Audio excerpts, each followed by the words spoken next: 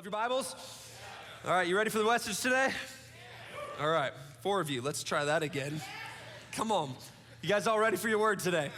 All right. 1 Peter chapter 3, verses 1 to 2. In the same way, this is actually a really weird statement to read on Mother's Day, just to put it out there. Wives, submit yourselves to your own husbands so that even if some disobey the word, they may be won over without a word by the way their wives live when they observe your pure and reverent lives. Happy Mother's Day. If you missed week 1, we talked about how we're going to build context to this issue and what's going on. Peter is dealing with a very specific issue. And so as we read scripture, we have to realize that at the end of the day, these letters that were written, they weren't written to you and I. They were written to a very specific people. Can we acknowledge that?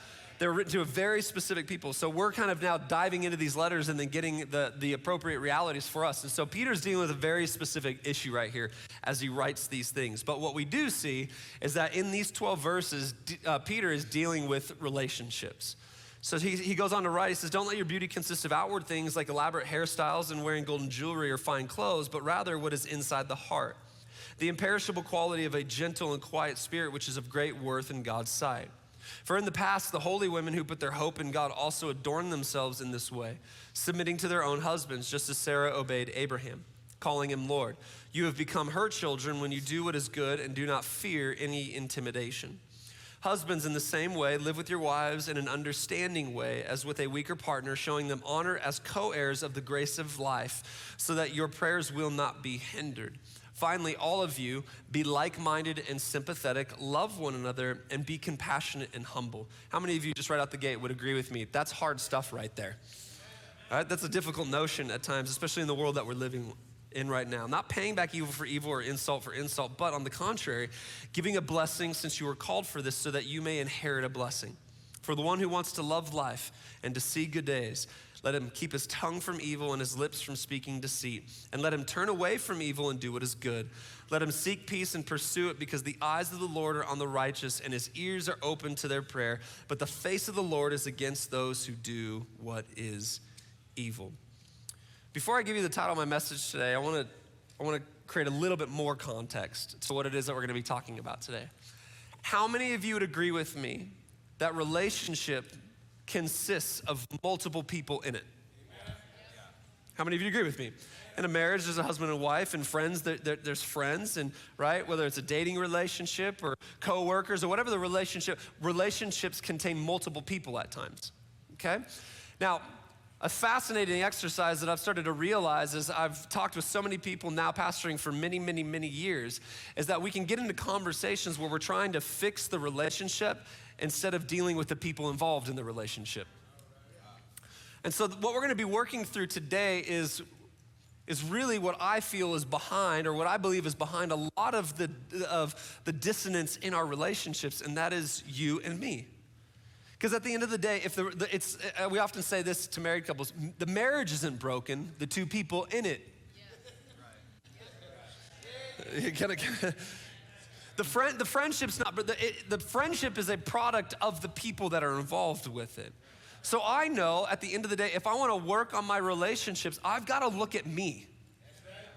Right? And so that's what we're going to do is we're going to look at ourselves today. We're going to deal with ourselves today, because over the next couple weeks, okay? I need you to know this. Over the next couple weeks, we're going to go subterranean with this series. It's going to get a lot deeper, and it's going to poke on some subject matter that I need to say today. Over the next few weeks, if you've got young kids in here, you need to make sure that you get them into our amazing kids ministry. Otherwise, you're probably going to have some conversations in the car afterwards. And so I want to encourage you with that. But before we get to some of the issues that we're going to get into relating to our singleness and marriage, very, very topical in nature, dealing with those issues, we've got to deal with the thing that is in the relationship. The common denominator of every single relationship is you. Do y'all agree with me? The common denominator in every single relationship that we have is us, me, you. And so that's what we're going to be looking at. So here's the title of my message today. If you're writing notes, I want you to write this at the top of your notes. The problem with authentic. The problem with authentic. As we look at our personalities and the implications that they have on our lives and relationships. So we pray with me just one more time today. Jesus, I thank you for your word. I thank you that it's alive, it's active, it's powerful, and it has the ability to transform us from the inside out. And so God, right now, I ask that you would speak to us, that you would teach us, God, that you would define who we are. And so we honor you, we praise you, we give you this space. Would you move in it? Would your truth be declared in our lives? In Jesus' mighty name. Come on, and everybody shouted. Amen. So I've heard this statement a couple times now, well, more than a couple times over the past few weeks and months as I've been in conversations with people. And it keeps on, because I keep on hearing it, I keep on realizing that I need to kind of now deal with it. And here's the statement that's being made. I'm just being authentic. How many of you have heard this statement before in a conversation? Or maybe you've said it before. You don't need to raise your hand. It's okay. Or maybe you've heard it like this. I'm just being real. I'm just being honest with you. I'm just being who I am. I'm just being me. Have you heard these statements before? And so these conversations that I've been in, it keeps on being highlighted and over, I'm just being authentic. I'm being real. I want us to be authentic. I want to find a place of authenticity. I hear it as a church, like as a pastor, I'll have people say like, man, I just love this place because it's so authentic. Maybe you're here because of that, which after this message, you'll be like, I don't know if I want to say that anymore, right? But it's this cultural nomenclature that's happening right now where people are desiring authenticity and realness. And I get that at the end of the day because we're all done with fake, right? I want real, but what I want to suggest is that there's a problem with authentic. Here's my problem with the statement. When you live according to yourself, you get selfish outcomes. Let me say that one more time. When you live according to yourself, you get selfish outcomes. And if there was ever a statement that I have found to be chipping away at our relationships, it would be this one. Because the truth is that there is a problem with authenticity. Authenticity is about my original self, not my redeemed and transformed self. And that's the difference. And so many of us, we're trying to live life in such a way where we're operating out of this authentic self, this original self, and we're failing to realize that in Christ there's a transformed self, there's a redeemed self, there's a sanctified self would be the biblical terms for it. And whichever one I choose to live out of is going to direct the flow and the reality and the health of my relationships. My wife doesn't need Jason being real, she needs me to be transformed. My kids don't need me being authentic, they need me transformed. This church doesn't need me being real. They don't need the real Jason, they need the Jason that is being changed daily by the presence of Jesus. Y'all see what I'm talking about? And so if we're just being authentic, if we're just being real, it gets dangerous because here's the thing, our real selves are weird. How many of you agree with me? There's some real stuff in us that is really weird. There's some real stuff that hurts people. There's some real stuff that doesn't make sense. There's some real stuff that hurts us. There's some real stuff that hurts our relationships. I know there's been moments in my marriage, I'm gonna use my marriage as context for this message a lot today, where maybe you've said this before too, you're like, I don't know where that came from. You ever said something and went like, where did that come from? Well, if you think about it, it came from your real self. It came from I don't know why I said that. Well, actually, I know why you said that. Y'all see what I'm talking about? The Bible says that out of the overflow of our heart, our mouth speaks. The real self. And so at the end of the day, we've got to deal with this issue of authenticity. Now, from a philosophical perspective, we're dealing with it as being what is being defined as by like sociological circles and philosophical circles as this right here, and I quote, the modern authentic self. And what it's producing in our society is what they call a culture of authenticity. And they're actually defining this at a psychological level and at a philosophical level. And it's this right here. It's drafting itself into mainstream society. And Jonathan Grant in his book, Divine Sex, states it as this. He defines it for us. Listen to what he says. He says that modern authenticity encourages us to create our own beliefs and morality, the only rule being that they must resonate with who we feel we really are. Can you see the problem that ensues the minute all of us start living authentically? How many of you'd agree with me that's a recipe for disaster? If you're being yourself and I'm being and we're just all running around being ourself, then all of a sudden, what if yourself doesn't like myself? How many of you realize that ourselves can come up with some crazy things to do? And so as we deal with this issue, we have to understand that there's a different place that we've got to live from. So then he goes on to write a very pointed and weighty summation as to where we are at as a culture and society concerning this issue of authenticity. Listen to what he writes. He says, living in the age of authenticity has placed heavy burdens on intimate relationships and has left us striving to build security and meaning on its hopelessly weak foundations. Because of our culture's move away from transcendence or a belief in God as the source of reality, we've come to place the full weight of our personal identity on ordinary life, our material here and now existence. Rather than becoming free and expansive, our relationships have become narrow and constrained, having no purpose beyond themselves.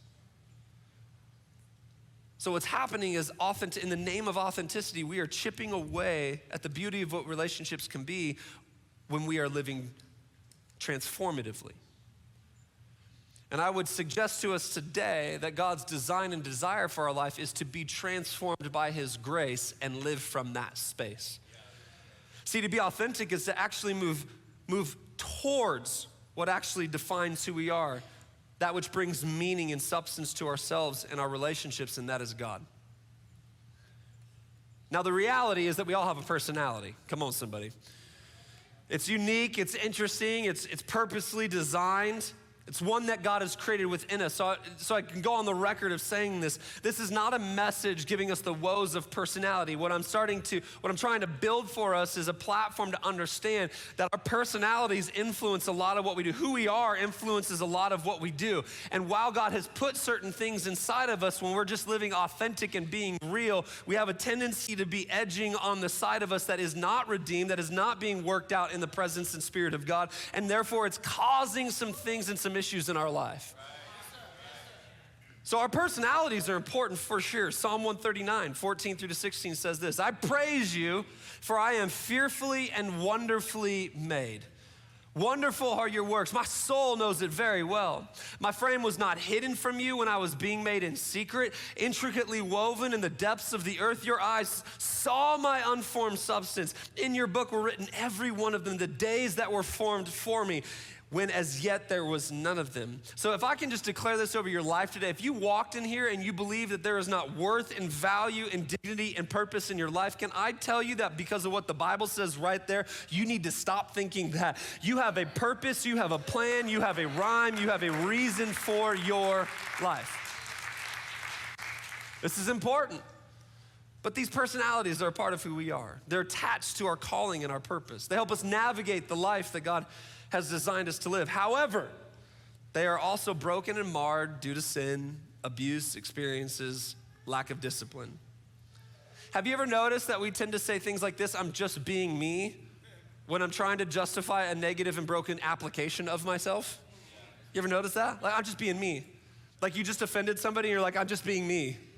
It's like, do we understand where that's coming from? It's like the modern day with all due respect. As if you give yourself permission to degrade somebody because you're being authentic. Y'all see what I'm talking about? Here's the truth that we need to hear today. A personality in step with the Holy Spirit is one that brings effectiveness, purpose, and produces fruit. One not in check leads many times to distraction, destruction, misalignment, and hardship, both personally and especially in our relationships. This is the point of Galatians chapter 5, verses 22 to 25. Listen to what it says. Paul the apostle writing, he says, but the fruit of the Spirit is love, joy, peace, patience, kindness, goodness, faithfulness, gentleness, and self-control. That's the one we all skip over, right? Against such things there is no law, and those who belong to Christ Jesus have crucified the flesh with its passions and desires. If we live by the Spirit, let us also keep in step with the Spirit.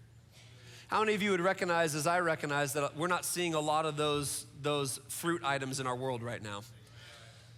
How many of you would agree with me? Let's try this section over here. How many of you agree with me that if those pieces of fruit were being exercised and found in our relationships would change?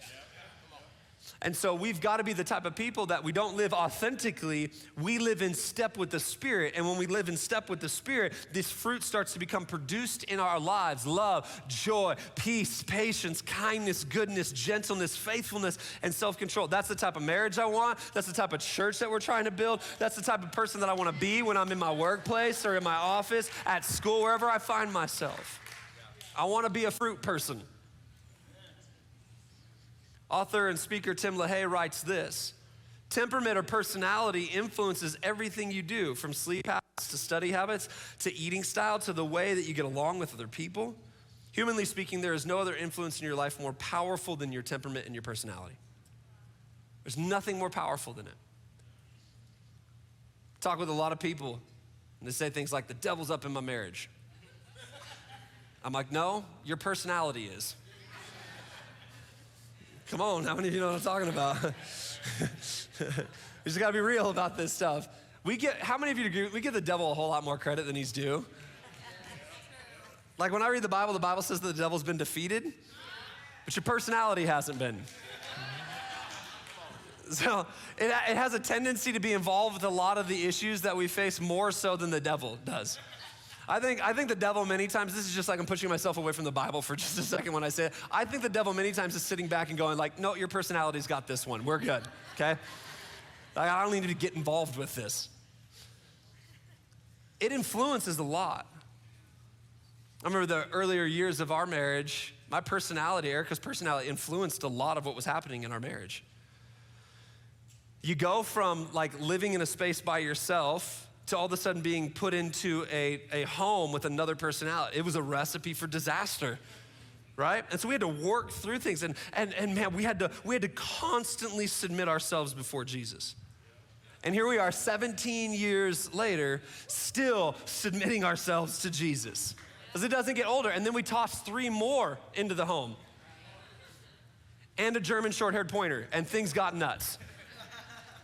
So what we have to realize at the end of the day is this is always we are all in process. Come on, somebody.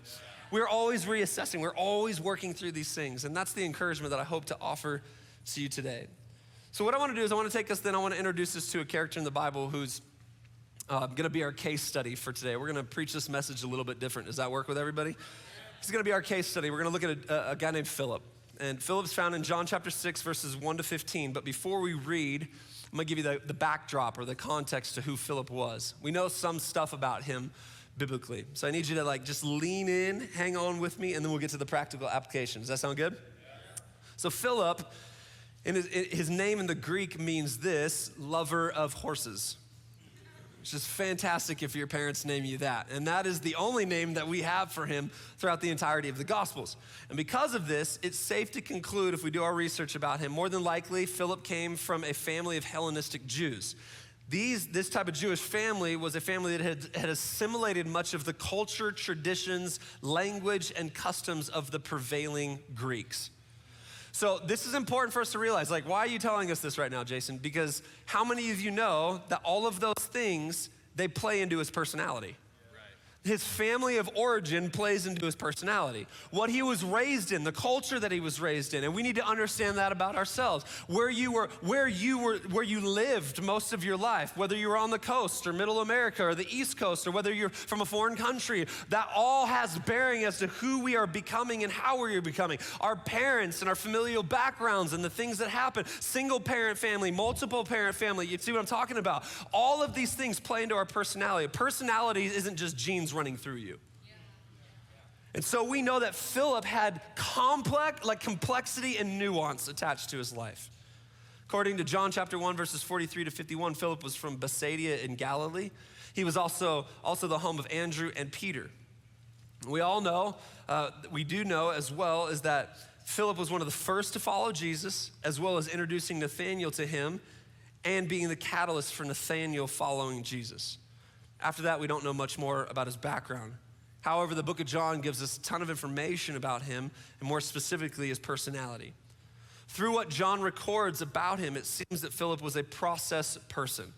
He was a facts and figures type of guy. He played by the book. He was practically minded. He was not really forward-thinking in nature, but he was methodical, detailed, all right? He was more than likely the one who was appointed by the group to work out all the travel, the food, and the accommodations for Jesus and the disciples. He would have worked closely with Judas, as Judas was appointed to the finances of the group, and it worked out well for them. Some of you, no one's got that joke all afternoon. Well, all right.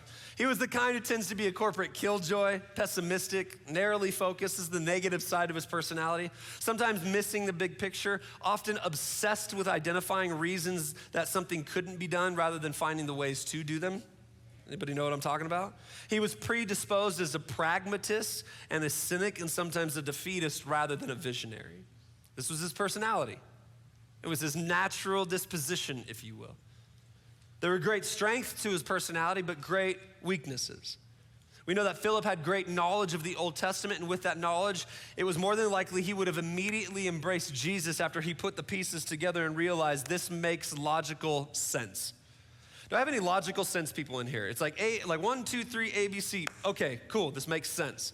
So he was more of that personality. That's the way he saw it. So there's this part of Philip that engages with Jesus on a relational level out of a pragmatic point of view, which adds nuance and complexity to his relationship with Jesus. And this is important because as we get ready to read John chapter 6, verses 1 to 15, we're gonna see Jesus engage with Philip to press on him, to push on him, to correct some things, and ultimately bring him into a new place. How many of you love it when Jesus presses into us and he's like, it's time to work on some stuff, right? This is what happened in Philip's life. John chapter 6, verses 1 to 15. It says this: after Jesus went away to the other side of the Sea of Galilee, which is the Sea of Tiberias, and a large crowd was following him because they saw the signs that he was doing on the sick. He was healing people. Jesus went up onto the mountain, and there he sat down with his disciples. Now the Passover, the feast of the Jews, was at hand. Lifting up his eyes then and seeing that a large crowd was coming toward him, Jesus said this to Philip. Watch what he says to Philip. He says, where are we to buy bread so that these people may eat? Now that may be a statement that you're like, who cares? Why are we paying attention to this? It's because of the statement after. Listen to what he said. He said this to test him. Everybody shout test. Here's my personal persuasion, is that whenever we see Jesus testing somebody, we need to pay attention to that test. So we should cue in right now. For he himself knew what he would do. So Philip answered him, 200 denarii worth of bread would not be enough for each of them to get a little. So one of his disciples, Andrew, Simon Peter's brother, said to him, there's a boy here who has 5 barley loaves and 2 fish, but what are they for so many? So Jesus said, have the people sit down. Now there was much grass in the place, and so the men sat down, about 5,000 in number. Then Jesus took the loaves, and when he'd given thanks, he distributed them to all who were seated. So also the fish, as much as they wanted. And when they had eaten their fill, he told the disciples, gather up the leftover fragments that nothing may be lost. So he gathered them up and filled 12 baskets with fragments from the 5 barley loaves left by those who had eaten. When the people saw the sign that he had done, they said, this is indeed the prophet who has come into the world. Perceiving then that they were about to come and take him by force to make him king, Jesus withdrew again to the mountain by himself. There is so much in this story. Many of you have heard this portion of scripture. It's the feeding of the 5,000. We've looked at the miracle about it. We've looked at the criminality of them stealing the little boy's fishes and loaves, right? There's so much reality to this, but what I want to focus on is what took place between Jesus and Philip, because I think it's significant for us to understand. I think it's important for us to understand. And there's some observations that I wanna take a look at and I wanna make concerning what happens when Jesus collides with our story. What happens when Jesus gets involved with our stuff? Because at the end of the day, this is what we have to understand and know, is that there is a certain point when we come to Jesus, he is gonna get involved with meddling with who you are and what's going on in here and what's going on here, because he has a design, he has a plan, and he has a purpose for your life. And so he's gonna get involved with it. This isn't just a relationship where we keep him at arm's length. He wants to get involved with your life. So it's with that idea that I wanna offer us a few observations today, but I need your help. Come on, everybody shout number 1. Here's the first observation that I think is important for us to note because of this interaction with Philip and Jesus, and it's this: our natural disposition is not always in alignment with God's design. So like when we're running around saying, I'm just trying to be authentic, I'm just trying to be real, I'm just trying to be me, I want to suggest to us that at the end of the day, we are not always in line with God's design. Our authentic self is not always in alignment with what God is trying to do in our lives. You see, there are many reasons that we tend to default to a natural disposition, contrary to the heavenly design of our lives. Our default mode is one of skepticism, it's doubt, it's unbelief, it's jadedness, it's cynicism, it's insecurity, it's fear, it's misunderstanding. And we do this because of brokenness and sin. We do this because of lack of understanding. We do this because of lack of knowledge. We do this because of apathy. We do this because of the things that have been perpetrated against us. We do it for a bunch of different reasons. And I want to acknowledge that today. Because what we do many times is we don't acknowledge why we do some of the things that we do. We just kind of open-handedly say, this is what we do, and we all feel bad about it and shamed by it. I don't want us to feel bad about it or shamed by it. I just want us to acknowledge that we do this. Y'all with me today? And there's reasons that we do it. I still default to certain things. I still default, like my natural, I'm more of an aggressive person. I've got a ton of energy. I just want to go. And so my natural default position, as you can see even right now, is intense. That's my natural default position. And so I've got to constantly make sure that my intensity is curbed by the Spirit of God. Otherwise, I can just steamroll. And so our natural disposition is not always in alignment with God's design. Philip saw the situation one way, Jesus saw it another. Jesus knew how Philip was going to respond because, like us, Philip was going to respond with a natural answer and thought process. And this is what we have a tendency to do.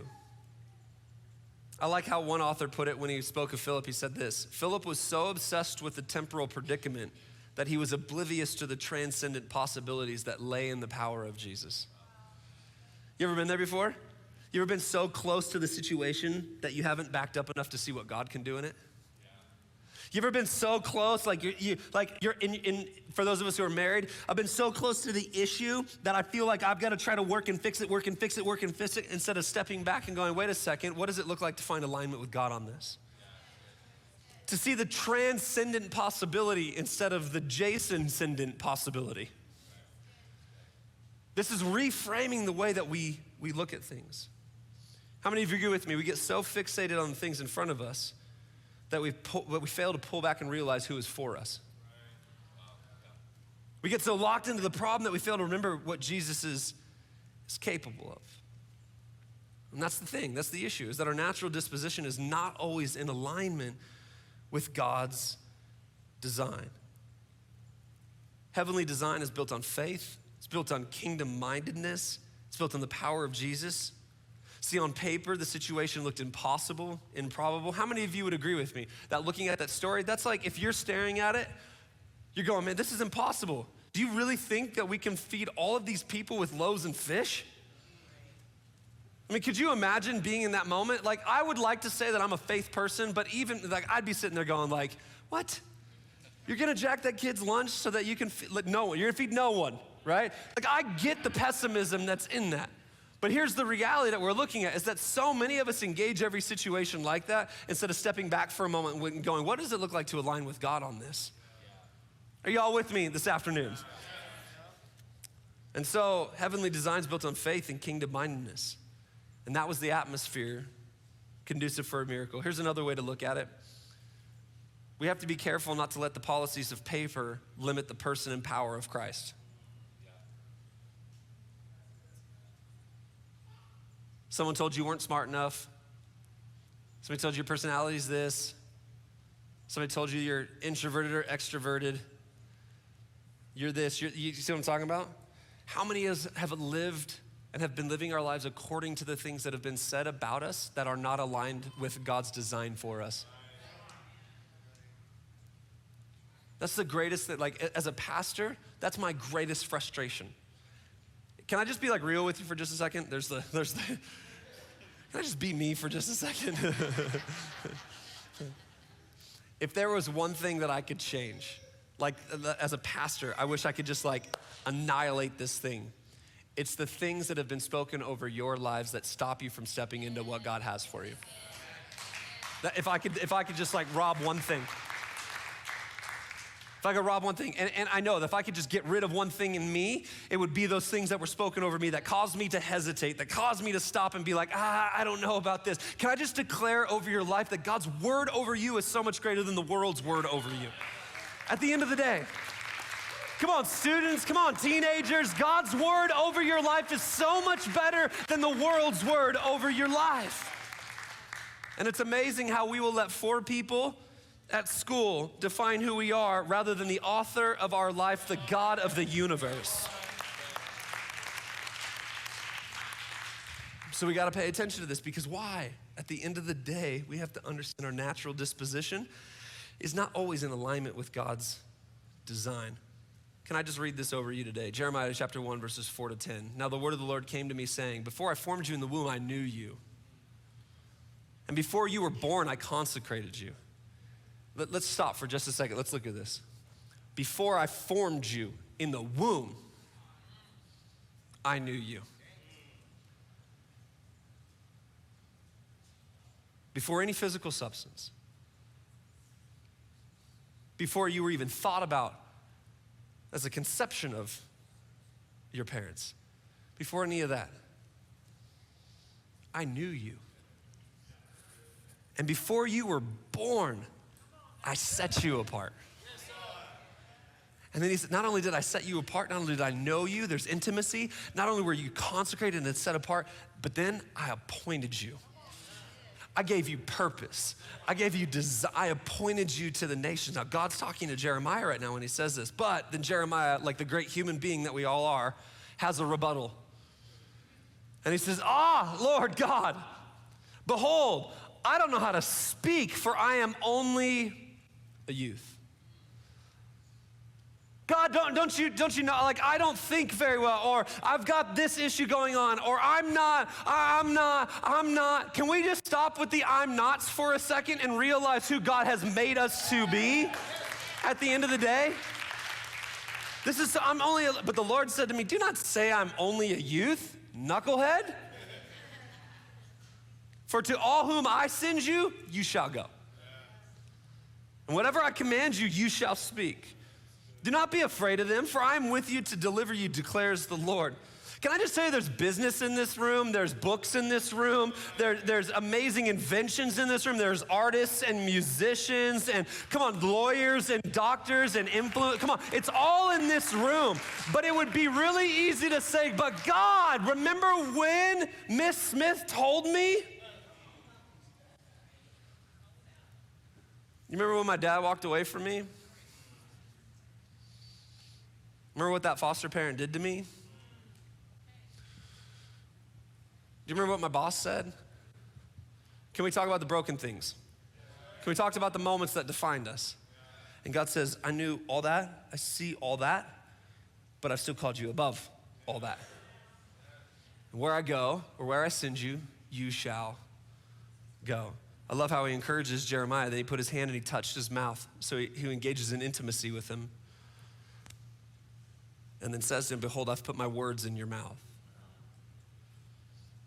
I've set you this day over nations and over kingdoms, to pluck up and to break down, to destroy and to overflow, to build and to plant. And what a beautiful piece of scripture. Let me say this to some of us in here today. God desires to do the impossible with the unlikely. Oh, come on, somebody. God desires to do the impossible with the unlikely. I love how Paul puts it in 1 Corinthians 1:27. He says, but God chose what is foolish in the world to shame the wise. Number two, come on, everybody shout number two. There's a second observation I want to make, is that if we're not careful, we can use who we are as a crutch for inactivity. John chapter 6, verse 7, Philip answered him, 200 denarii worth of bread would not be enough for each of them to get a little. So now all of a sudden you have this inactivity starting, this lack of engagement because of who Philip was. He solicited a response from Philip, full knowing that he would respond in the way that he did. He was trying to get Philip to assess it. And that's what was going. He did it to test him, for something to come out of him. That's why I love moments like this. It's why we work hard to challenge us with critical thinking and hard scripture in services like this. Why? Because we need to say the things out loud so that we can assess where we're at. Here's the better way to say it. God will offend our heads to expose our hearts. God will offend our heads in order to expose our hearts, to deal with the stuff that's in there. Come on, anybody with me today? These are important things. And so what happens is if we're not careful, we can use who we are as a crutch for inactivity. I remember when we first had Justice, I've told this story before, but if I can just be open and kind of vulnerable and transparent with you. When we had Justice, my oldest, I remember having a conversation with Erica on the backside of his birth that went along the lines of like my freak out session as to being a father. Why? Because I didn't come from like a stellar fatherly background. I didn't have this giant behind me cheering me on. I had some rather dysfunctional realities that I was privy to. So I didn't have anybody model things for me. Come on. And so there was this fear, and now I had a choice. And I remember Erica sitting there challenging me and encouraging me at the same time, saying this: you don't need a perfect background in order to engage what God has for you. You just need God to define you as a father. And so I'm going on the journey and I'm doing the hard work of becoming the man that I want to be for my son rather than having to look back because I don't have anything to look back for. Now, some of you sitting in this room, you have great history behind you. And that's awesome, I love that. But maybe it's something else that causes fear. Maybe it's something else that causes trepidation. But if we are not careful, we can use who we are as a crutch for inactivity. And we say things like this: that's just not who I am. I'm just come on. Can I talk to the guys in the room? The guys in the room, everybody got really quiet. All the guys in the house. Can I just say, I've heard this from so many guys when it comes to worship. Yeah, that's just not my thing. That's just not my thing. I don't lift my hands. I don't do that. Can I just tell you, it doesn't matter whether it's your thing or not. God has called, that's part of our design. And so I watch a lot of guys that just like this. We're getting ready to hold a men's conference, our first men's conference at the end of this year, like towards fall. We're not trying to create a room with a bunch of guys standing like this. We need a room with a bunch of guys like this, okay?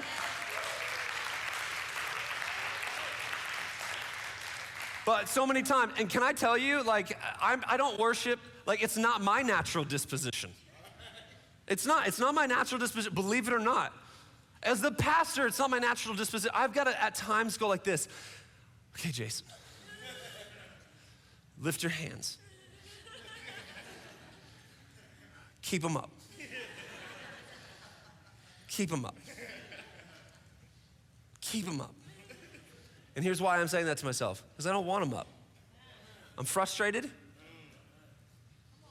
And then you could say, hold on, then you could say, oh, that's not living authentically. He didn't ask for my authenticity. He asked for my praise. Simple as that.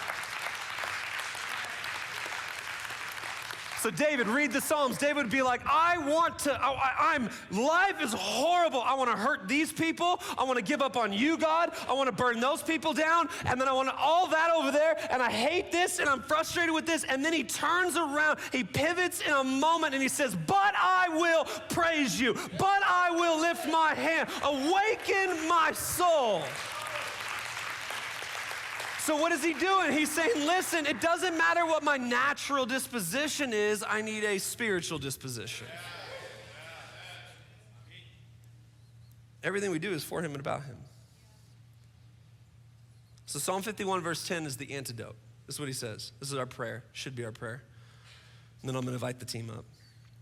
Psalm 51:10 says this: create in me a clean heart, O God.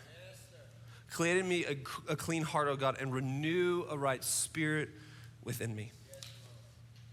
That's my prayer every single day, is to renew a right spirit in me.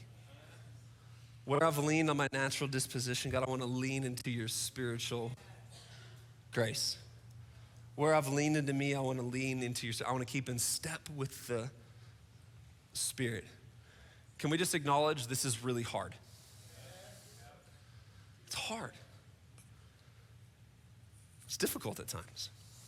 We can find 1,000,001 reasons why we don't do it or shouldn't do it. And let me say this before I give you the last observation. Some of you are like, Jason, you're being really strong right now. Like you're saying very like kind of black and white statements. Yes. Here's why. My job as the pastor of this church is to work as hard as I possibly can at helping us develop a biblical worldview. So I'm saying what the Bible says. Oh, listen, there's a worldview. And my job is to equip you with a biblical worldview so that you can walk out of here and then you can do the compare and contrast. Any of these things that I'm saying today, I would encourage you, go back and look at Scripture. Open this thing up and see what it is that God has designed our lives for. Trying to equip us to be the type of people that God needs us to be in the world that we're living around and in. And I'm telling you right now, if we can deal with us, it's gonna help our relationships. Number 3, everybody shout number 3. Here's the last truth, there's the last observation. Our personality provides us with both power and poison. Our personality provides us with both power and poison. I'm gonna close with a story. When I was in Bible college, some of you have been around for a little while, maybe have heard this story before, but when I was in Bible college, I had a buddy, and him and I used to sneak into the church. Technically, it was breaking and entering, but we called it sneaking. So we used to sneak into the church on Saturday nights, and we would sneak into the youth room. The youth room was roughly about this size, honestly, and they had a stage in there, and the pulpit was there. And me and my friend, we would take the entire week, we would develop a message, and then we'd sneak into the church on Saturday night, and we would preach the message to each other. We used to call it extreme Saturday night preaching. That was our thing. I look back on it now, and I'm like, what a bunch of knuckleheads. But this is what we do. We'd sit, and like one person would preach, and the other one would sit, and we'd like act all serious, so like we're critiquing them, we're like writing notes, and be like, your doctrine's off, and your theology's off, and we'd grade them on creativity and all these other things. So like it was this whole thing on a Saturday night. And so we did this probably for a couple months. We would do this, sneak in, do our messages, sneak out, grade each other. I've still got my folder with all the messages that I preached for Extreme Saturday Night Preaching. I actually cherish that folder. Here's why. One of my professors who does our preaching and teaching, who did our preaching and teaching class, got wind of what was happening, called us into his office. And he said, I heard you guys have been sneaking into the church and preaching to each other on Saturday nights. And so we sheepishly were like, yeah, that's guilty as charged. We thought we were in trouble, thought something was gonna come out of it. He goes, hey, I wanna invite you over to my house. And this is what he said. He goes, I've got a pulpit in one of my upstairs rooms that I go to. It's from England, from the 1800s. I preach and practice all my messages at this pulpit. I wanna invite you guys over to develop a message, then preach it to me, and I'm gonna critique it for you. And we lit up. This was a guy I admired. Every time he spoke on the weekend, I was blown away by it. It was absolutely insane. And so here we are, we're putting our messages together, and we're just like, and we're going back and forth on it. Showed up at his house, had dinner, had tea. And then we went up into this room, and there was a chair, old wooden pulpit. This old wooden pulpit. And we gave a message. Preached. And I could tell, I preached the paint off those walls. I went for it, I went deep. I was like, I got one chance and I'm gonna go for it, right? And so have you ever done something where like after you get done, you're like, man, that was so good? You ever been there before? Come, I'm not the only one. You guys knock it off. Knock it off. Like, come on, show of hands. How many of you have been there? Come on, you thought highly of yourself. You're like, man, that was so awesome. And so he goes, right after I got done preaching, he goes, hey, so what do you think? How do you think you did? And I was like, well, humbly, I did awesome. And he goes, yeah, not so much. Now I will let you know why I preach the way I preach every single week. And I don't use this story to highlight myself as much as I'm using it as an axiom to help to illustrate this reality.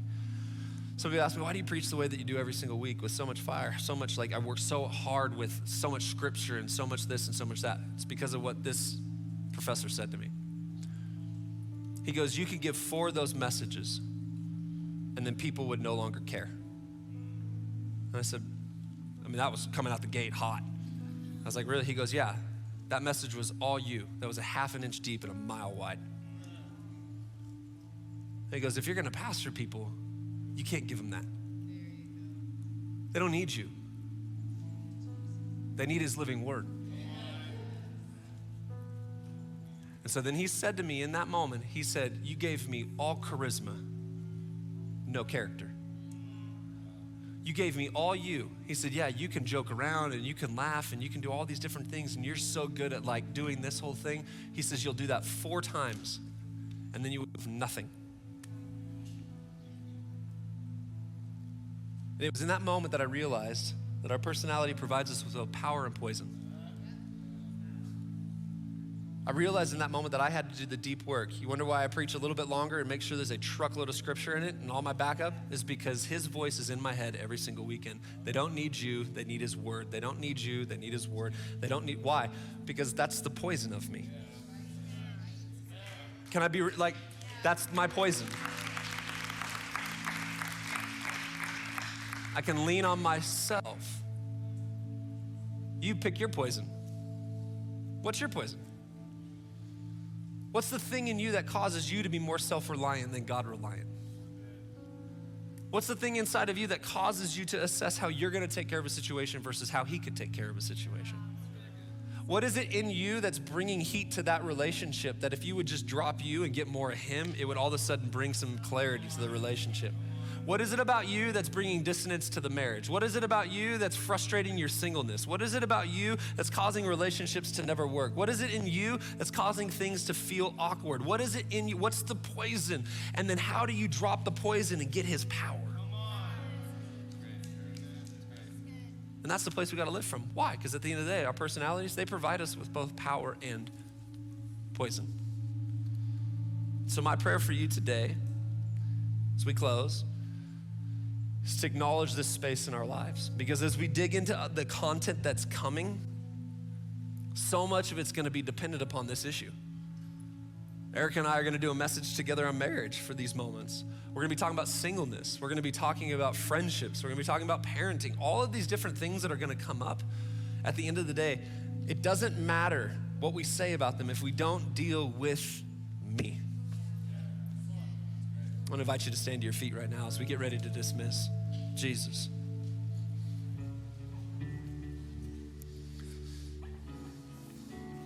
I ask you to just bow your head and close your eyes in this moment.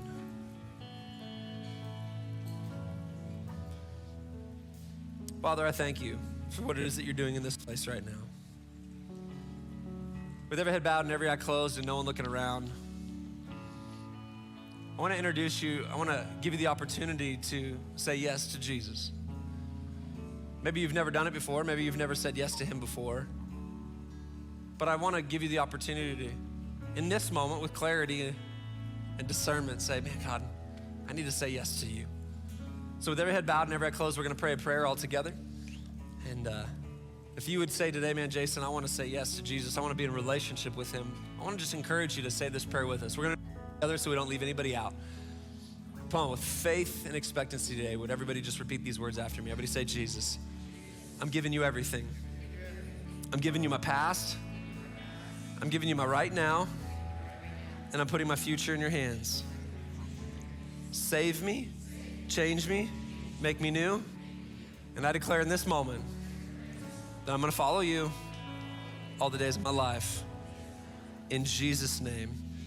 Today, I am deciding to become a Christ follower.